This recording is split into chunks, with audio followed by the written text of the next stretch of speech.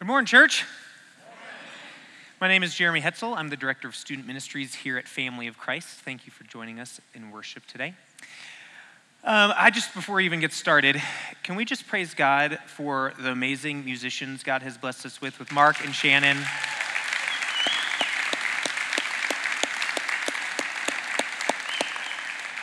That was just a sweet time of worship, so I wanted to say thanks for that. How's everyone doing today? Awake? I just finished up junior high service week, so some of you junior high students spent all week with me. Woo! It was a little low, the yelling, because everyone's tired. We spent all week. We went up to LVR. Props, LVR folks. Thanks for joining us. We went up to LVR for the day, and then we were in Boulder, and we were in Denver, and we had to go to Great Wolf Lodge. Love on people there at the water park. It's a tough job. So today, we are going into our third message as we go through James. And so we've been talking about James and the different trials and temptations that we face, that we encounter, that we have to deal with.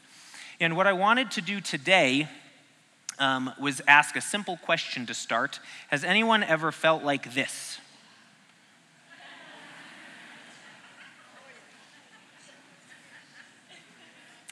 I'm assuming by laughter, it's either, no, I've never even felt that way, so that's hilarious that you would think that, or, oh my gosh, where'd you get my picture? So if you don't know, this is anger, the emotion from the movie Inside Out. We're not going to show a clip, sorry. Go watch it on your own. Geez, don't come here to just watch movies. But what I want to do just to start out is take some time and talk with the people around you about stuff that makes you angry. Now, you can talk about stuff that you can be really vulnerable about. I encourage you to do that. If you're sitting next to someone that you don't want to talk to, think something real simple, but take about a minute or two and talk about stuff with your families, those around you, about stuff that makes you angry. Go.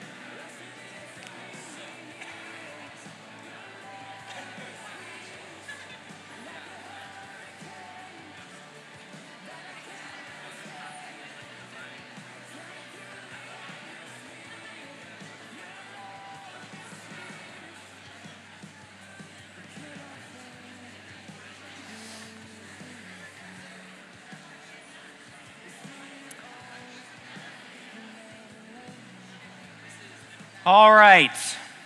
You guys are a good chipper group this morning. Thanks. All right, so can I hear some answers? Stuff that makes you angry. Stupid drivers. Can we get an amen?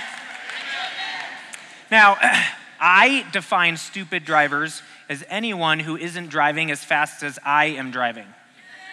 So if you are not 5 over the speed limit, what the heck are you doing?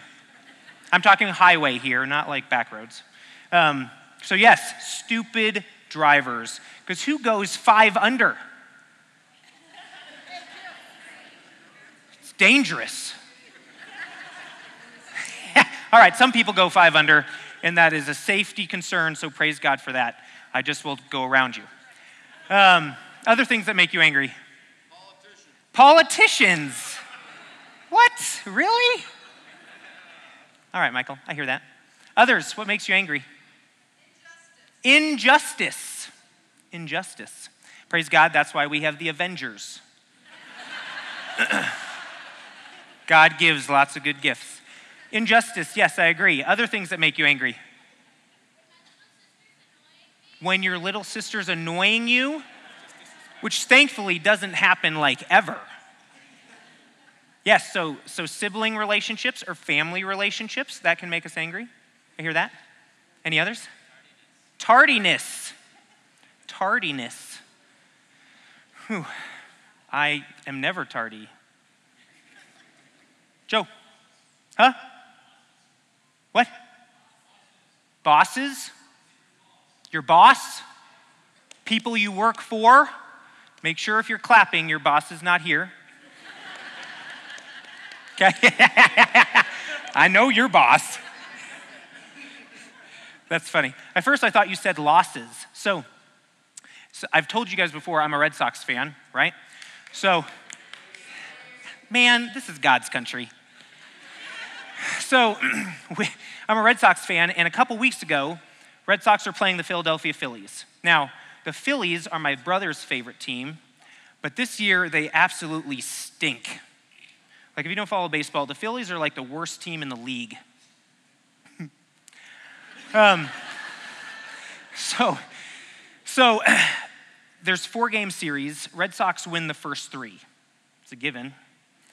Last game, Chris Sale, who is like the Red Sox best pitcher, he leads the league in strikeouts. He is crazy good. He's pitching against this lame-o Phillies team. And I'm like, well, if we win any games, like this one's in the bag. Like I don't even have to pay attention. I checked the score. It's the 7th inning. It's 1-0. Phillies. I'm like, come on, guys. You're batting against a AAA guy. Like, come on. They lost. The Red Sox lost.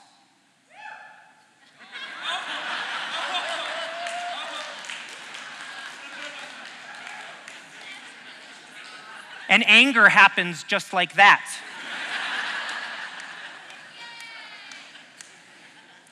Someone rat him out. Who yelled? Carmen yelled? If you guys don't see me talk to Carmen for the next 2 weeks, you know why. Okay, so sometimes we get mad about just silly stuff, right? Sometimes we still get mad. That's life. And there's other stuff that's really painful and traumatic and hurtful that we get mad about, right? So there's a huge spectrum from drivers to baseball games to siblings to really difficult life stuff. I wanted to start out today, if you have your Bibles, go to 2 Kings chapter 5. 2 Kings chapter 5. And you guys are like, what? That's not James. We're going to go to James. 2 Kings chapter 5. We're going to read quickly the story of Naaman. You guys heard the story of Naaman? Anyone know the story of Naaman? If you were a junior high or in junior high service week, we read it this week, so you better have your hand up. Yeah, awesome. Some of you weren't at junior high service week and you raised your hand. All right. So we're going to read the first verse, 2 Kings chapter 5, verse 1, and then we will read 9 through 12. So verse 1. Now Naaman was commander of the army of the king of Aram. So he's not an Israelite. He's a Aramite. And you know that I'm correct in that because you can add "ite" to any type of nation and say it correctly. Just try it sometime. Now Naaman was commander of the army of the king of Aram. He was a great man in the sight of his master and highly regarded because through him the Lord had given victory to Aram. He was a valiant soldier, but he had leprosy. What is leprosy? Skin disease. Is it something you want to have? No. If you read it in the Gospels, Jesus healed 10 lepers. Lepers tended to have colonies. It was very transmittable, and so they stayed away, and it could cause death. It caused a lot of pain. Leprosy stops your nerve sensors, so you don't know you're in pain. So you could have your foot in the fire, and you fell asleep, and you just don't know, and your foot is burning. We don't want leprosy. Naaman has leprosy. So a servant girl who'd been kidnapped from Israel is working for him in his household and mentions that there's a prophet in Israel that could heal him. So Naaman goes, sends a letter to the king of Israel, and says, hey, I'm coming, I want you to heal me. And the king of Israel's like, what? Tears his clothes, he's mad. How am I supposed to do this? I can't heal. What the heck? He's mad. So Elisha, the prophet, hears that the king of Israel is mad and says, oh, send the guy to me. I can help him. So that is where we pick up the story now. So Naaman is going to Elisha, the prophet. And Elisha is the prophet that followed Elijah. Okay, verse 9. So Naaman went with his horses and chariots and stopped at the door of Elisha's house. Elisha sent a messenger to say to him, go, wash yourself 7 times in the Jordan, and your flesh will be restored and you will be cleansed. Just go scrub 7 times in this dirty river and you'll be good. Ironically, Naaman went away angry and said, I thought that he would surely come out to me and stand and call on the name of the Lord his God, wave his hand over the spot and cure me of my leprosy. Are not Abana and Pharpar, the rivers of Damascus, better than any of the waters of Israel? Couldn't I wash in them and be cleansed? So he turned and went off in a rage. Naaman's mad. Naaman is upset. He had an expectation of what was supposed to happen, and it didn't happen. Anyone ever had an expectation of something that was going to happen and then it didn't? Did you get mad? I expected the Red Sox to win. Did they? No. Did the Warriors win the finals? Who was supposed to be there? The Spurs. Stupid Zaza. So, you expect something to happen, it doesn't happen. All right, let's go to James now. We are going to read the first 2 verses of our text. We're going to read James chapter 1, 19 and 20. James chapter 1, 19 and 20. My dear brothers, take note of this. Everyone should be quick to listen, slow to speak, and slow to become angry. For man's anger does not bring about the righteous life that God desires. Everyone should be quick to listen, slow to speak, and slow to become angry. Did Naaman live out this verse of Scripture? I would say no. I think he got angry kind of fast, kind of like I got mad at Carmen. Forever. Just kidding. So Naaman gets mad at the fact that he's not healed. And his anger, like, I don't know about you guys, but when I get angry, it's not just like, oh, I'm starting to simmer.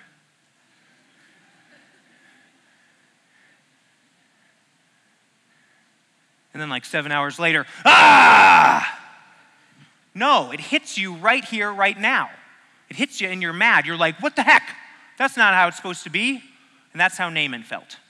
So my question is, how on earth are we supposed to live this out?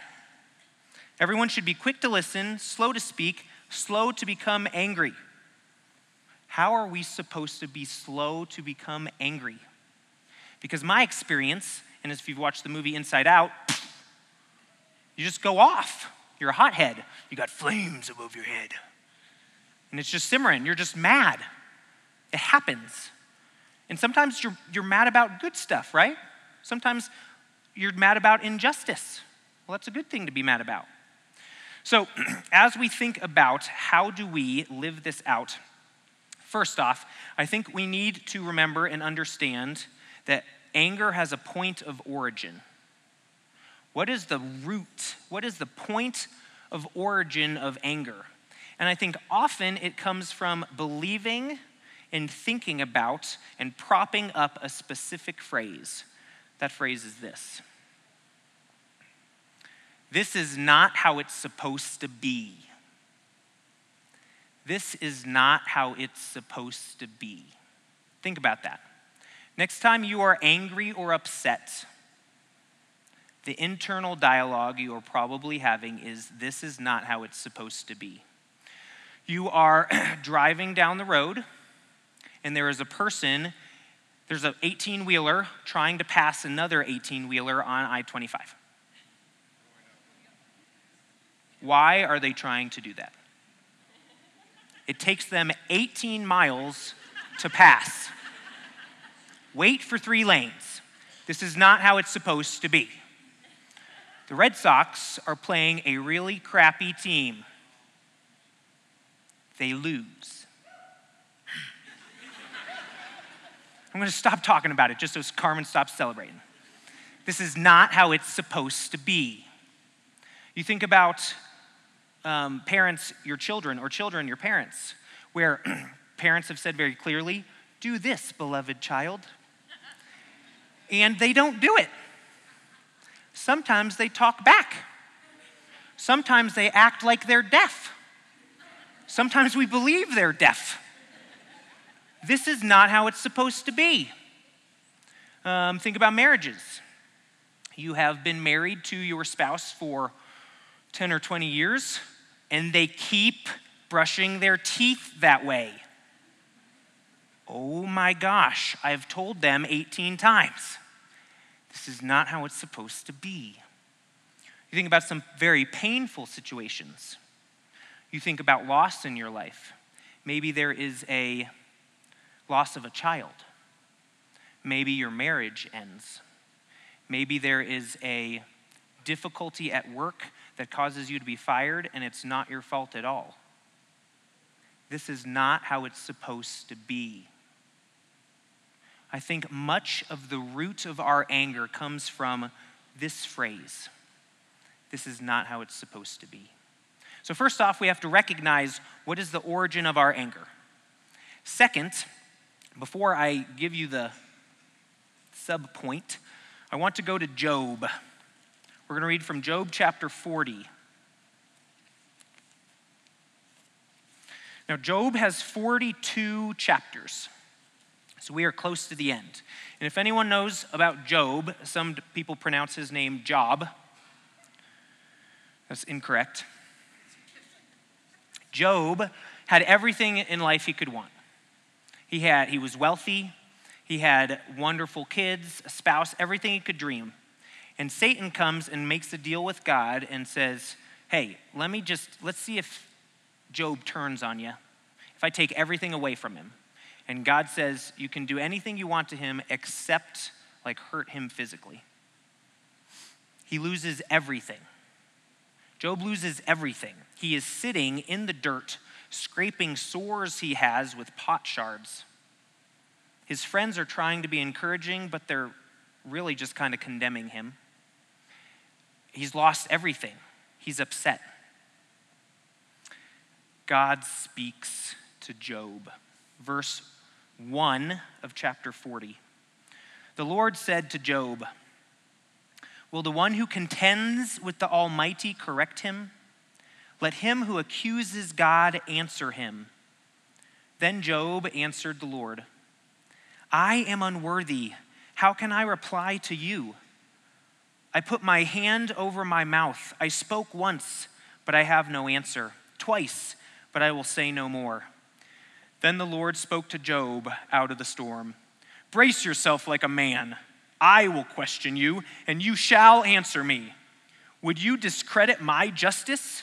Would you condemn me to justify yourself? Do you have an arm like God's, and can your voice thunder like his?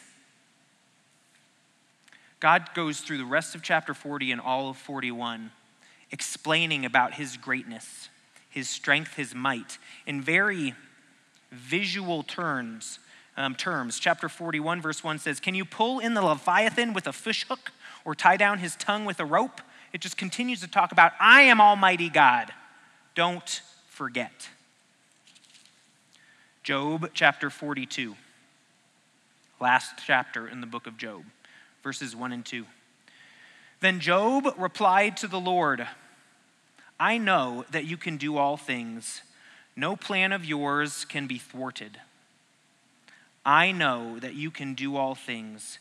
No plan of yours can be thwarted. God is in control. God is in control. And he is allowing you to be in the situation that you're in that's causing you to be angry. We say, this is not how it's supposed to be. And sometimes we're exactly right. There are some things that God says, I agree. This is not how it's supposed to be. but I want to use you like I used Job to bring glory to my name. Will you allow it? I have allowed this difficult, crappy, angry situation in your life. And sometimes it's because we put ourselves there, right? Sometimes we make choices. We don't follow God. We're selfish, we're prideful, and the place that we get to isn't where God wants us to be, and then we're upset. Well, God wants to teach us. God wants to grow us and stretch us and make us more like him, and so we have lessons to learn. So he uses those situations to make us better. But there's other times when it is totally unjust and you still have to deal. And that's hard. The other thing, this second point, first you got to recognize the origin of anger. Second, you have to recognize that God is in control. I think this point is probably the hardest.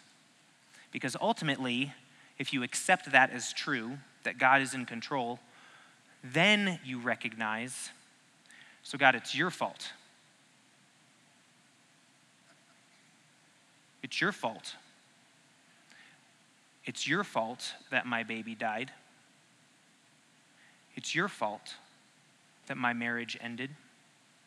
It's your fault that my house got foreclosed on. It's your fault. God can handle our anger. If you read the Psalms, it's a beautiful example of David being completely real with his God about his anger, about him being upset. God, you haven't shown up. If you are feeling that way today, please continue to talk to God. He wants to hear from you. He's big enough to handle your disappointment and your anger. Recognize the origin. It's not supposed to be this way. And then you got to recognize that God is in control and he's allowing it. For example, you're driving down a road and your car breaks down. Is there ever a good time for your car to break down? Never. Sometimes there's worse times, but there's never a good time. Could God miraculously heal your vehicle on the side of I-25? He could. Could he send a mechanic right to you, driving behind you, see you pull over, and fix it there on the spot? He could. Does he do that all the time? Sometimes he makes you go to the mechanic or get your vehicle towed. Sometimes they have your vehicle for 3 days. Sometimes they have it for a week. Sometimes you're in and out of the mechanics for 2 months. Is God allowing that situation? Are you angry about it? Stupid piece of crap car. Yeah. Maybe God wants you to develop a relationship with your mechanic and share the love of God with him. Maybe God wants the mechanic to see that you are able to be patient and calm in the midst of junk. We often don't think about that when we're sitting on the road being aggravated because now we're late. And that's understandable, right? I mean, that happens to all of us. But my hope and prayer is that we continue to grow and learn and get to a point where we go, oh, this is not how it's supposed to be. But God, you're allowing it. Third, I want to go back to James. We're going to read James 1, 19 through 21, all 3 verses. My dear brothers, take note of this. Everyone should be quick to listen, slow to speak, and slow to become angry. For man's anger does not bring about the righteous life that God desires. Therefore, get rid of all moral filth and the evil that is so prevalent, and humbly accept the word planted in you, which can save you. There's a couple things I want to focus on in that last verse. Humbly. We are not in control. So lower your pride, even though you know this is not how things are supposed to be. God has other plans. Lower your pride, drop it, accept God's will. And then it says, humbly accept the word planted in you. The word planted in you. As I was studying this text this week and praying about what to say and what scripture we needed to read, there's 2 verses from the Old Testament that came to mind that I think present a good picture of what accept the word planted in you means. So let's go to Jeremiah. We're going to read from a section of Jeremiah and a section from Ezekiel. Jeremiah chapter 31. Jeremiah 31. We're going to read 31 to 34. And just as you are reminded, Jeremiah and Ezekiel, both prophets, at the end of the time when either Israel was being captured and hauled off or was already in captivity. Okay? So a lot of them feel like God's abandoned them. This is a very dark time in Israel's history. Jeremiah 31, starting at verse 31. The time is coming, declares the Lord, when I will make a new covenant with the house of Israel and with the house of Judah. It will not be like the covenant I made with their forefathers when I took them by hand to lead them out of Egypt, because they broke my covenant, though I was a husband to them, declares the Lord. This is the covenant I will make with the house of Israel. After that time, declares the Lord, I will put my law in their minds and write it on their hearts. I will be their God, and they will be my people. No longer will a man teach his neighbor or a man his brother, saying, know the Lord, because they will all know me, from the least of them to the greatest, declares the Lord. For I will forgive their wickedness and will remember their sins no more. Verse 33, I will put my law in their minds and write it on their hearts. The word, God's law himself, planted in you. If you are a believer in Jesus Christ, his word has been put in you. His word has been put in you. Ezekiel 36. We're going to start at verse 22. Ezekiel 36, 22.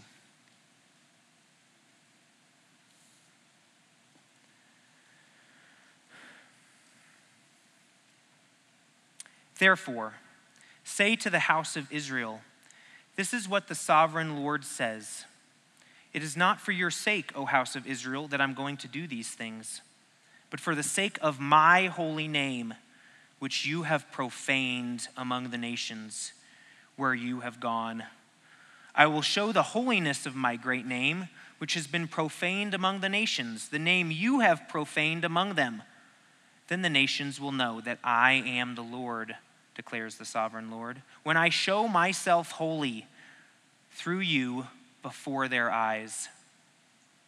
For I will take you out of the nations. I will gather you from all the countries and bring you back into your own land. I will sprinkle clean water on you, and you will be clean. I will cleanse you from all your impurities and from all your idols. I will give you a new heart and put a new spirit in you. I will remove from you your heart of stone and give you a heart of flesh. And I will put my spirit in you and move you to follow my decrees and be careful to keep my laws. God has put his Holy Spirit in us. His Holy Spirit lives inside of us. So if you want to live a life that is less angry, not to say that you won't ever get angry, less angry, more shortly angry, slower to become angry, then you got to depend on God. You got to depend on his Spirit inside you, transforming you and changing you and making you do the things that you don't want. I want to read that again. Verse 26 and 27. I will give you a new heart and put a new spirit in you. I will remove from you your heart of stone, your heart of anger, your heart of bitterness, and give you a heart of flesh, a soft heart, a loving heart. And I will put my spirit in you, and I will move you to follow my decrees and be careful to keep my laws. There is no way you can be slow to anger unless God is doing the work in you. And if you recognize that there is stuff that you are regularly becoming angry about, road rage, politicians, stupid sports teams, if you're getting mad about that stuff all the time, check why you're getting angry. And if it is unfair, if it's not how God wants it, if it's not how it's supposed to be, God can still change you and transform you to help you not get mad about it. He can help you live differently. Let's go back to James. Verse 21. Therefore, get rid of all moral filth and the evil that is so prevalent, and humbly accept the word planted in you, which can save you. Humbly accept, recognize your place, let go of your pride. Accept the word planted in you. Don't fight against the Holy Spirit. Strive to listen, follow, obey the Holy Spirit. Strive to be sensitive. Ask God to help you be sensitive to his leading. Humbly accept the word planted in you, which can save you. Now, I did not do enough research to figure out exactly what that last phrase meant. So I'm just being honest there. But as I perceive it, there's two possibilities. First is it's talking about eternal salvation, okay? And when we live a life that is dependent on the Holy Spirit because we have been cleansed and renewed and changed because of our faith and because of our baptism, well, then we're saved. But it also could mean he will save us from all those trials that we've been talking about. 2 weeks ago, Mark talked about pain. Last week, we talked about temptation. This week, we talk about anger. God can save us from those. I loved all the references in worship earlier about we're no longer slaves. We're no longer slaves to sin. And we don't have to be slaves to anger. God can free us from it. So in closing, what is the effect of unchecked anger in our faith life, in the life of the church? It's damage. It's brokenness. It's pain. It's heartache. It's damage. God does not want anger in your life to damage your relationships or damage the church. There are times when we as a body of believers are angry with one another, even at church, because we perceive that either people are blatantly living in sin, or we believe people are stupid and make poor choices, or they've just made us angry. What are we supposed to do? Matthew 18 calls us to go to that other person and talk to them. That's what you got to do. You talk, and hopefully, the Spirit working through both of you, you come to recognize maybe where both of you have erred, or maybe where there's been a misunderstanding, and God heals that relationship. There's other times that people go, what are you talking about? And they completely disagree. They don't see it. Well, then you got to pray, Lord, am I seeing things correctly, or am I not? In our lives within families, and in our lives in the church, God wants us to live lives with soft hearts that forgive easily. And that's where we have to see the whole picture and ask God to help us let go. And even though this is not how it's supposed to be, God has allowed it. And do we trust him enough to accept it? May we be a people who love God so much and love others so much that when tough things come our way and we feel angry, we are slow to anger and quick to let go so that we can be a body that looks like Christ. Amen.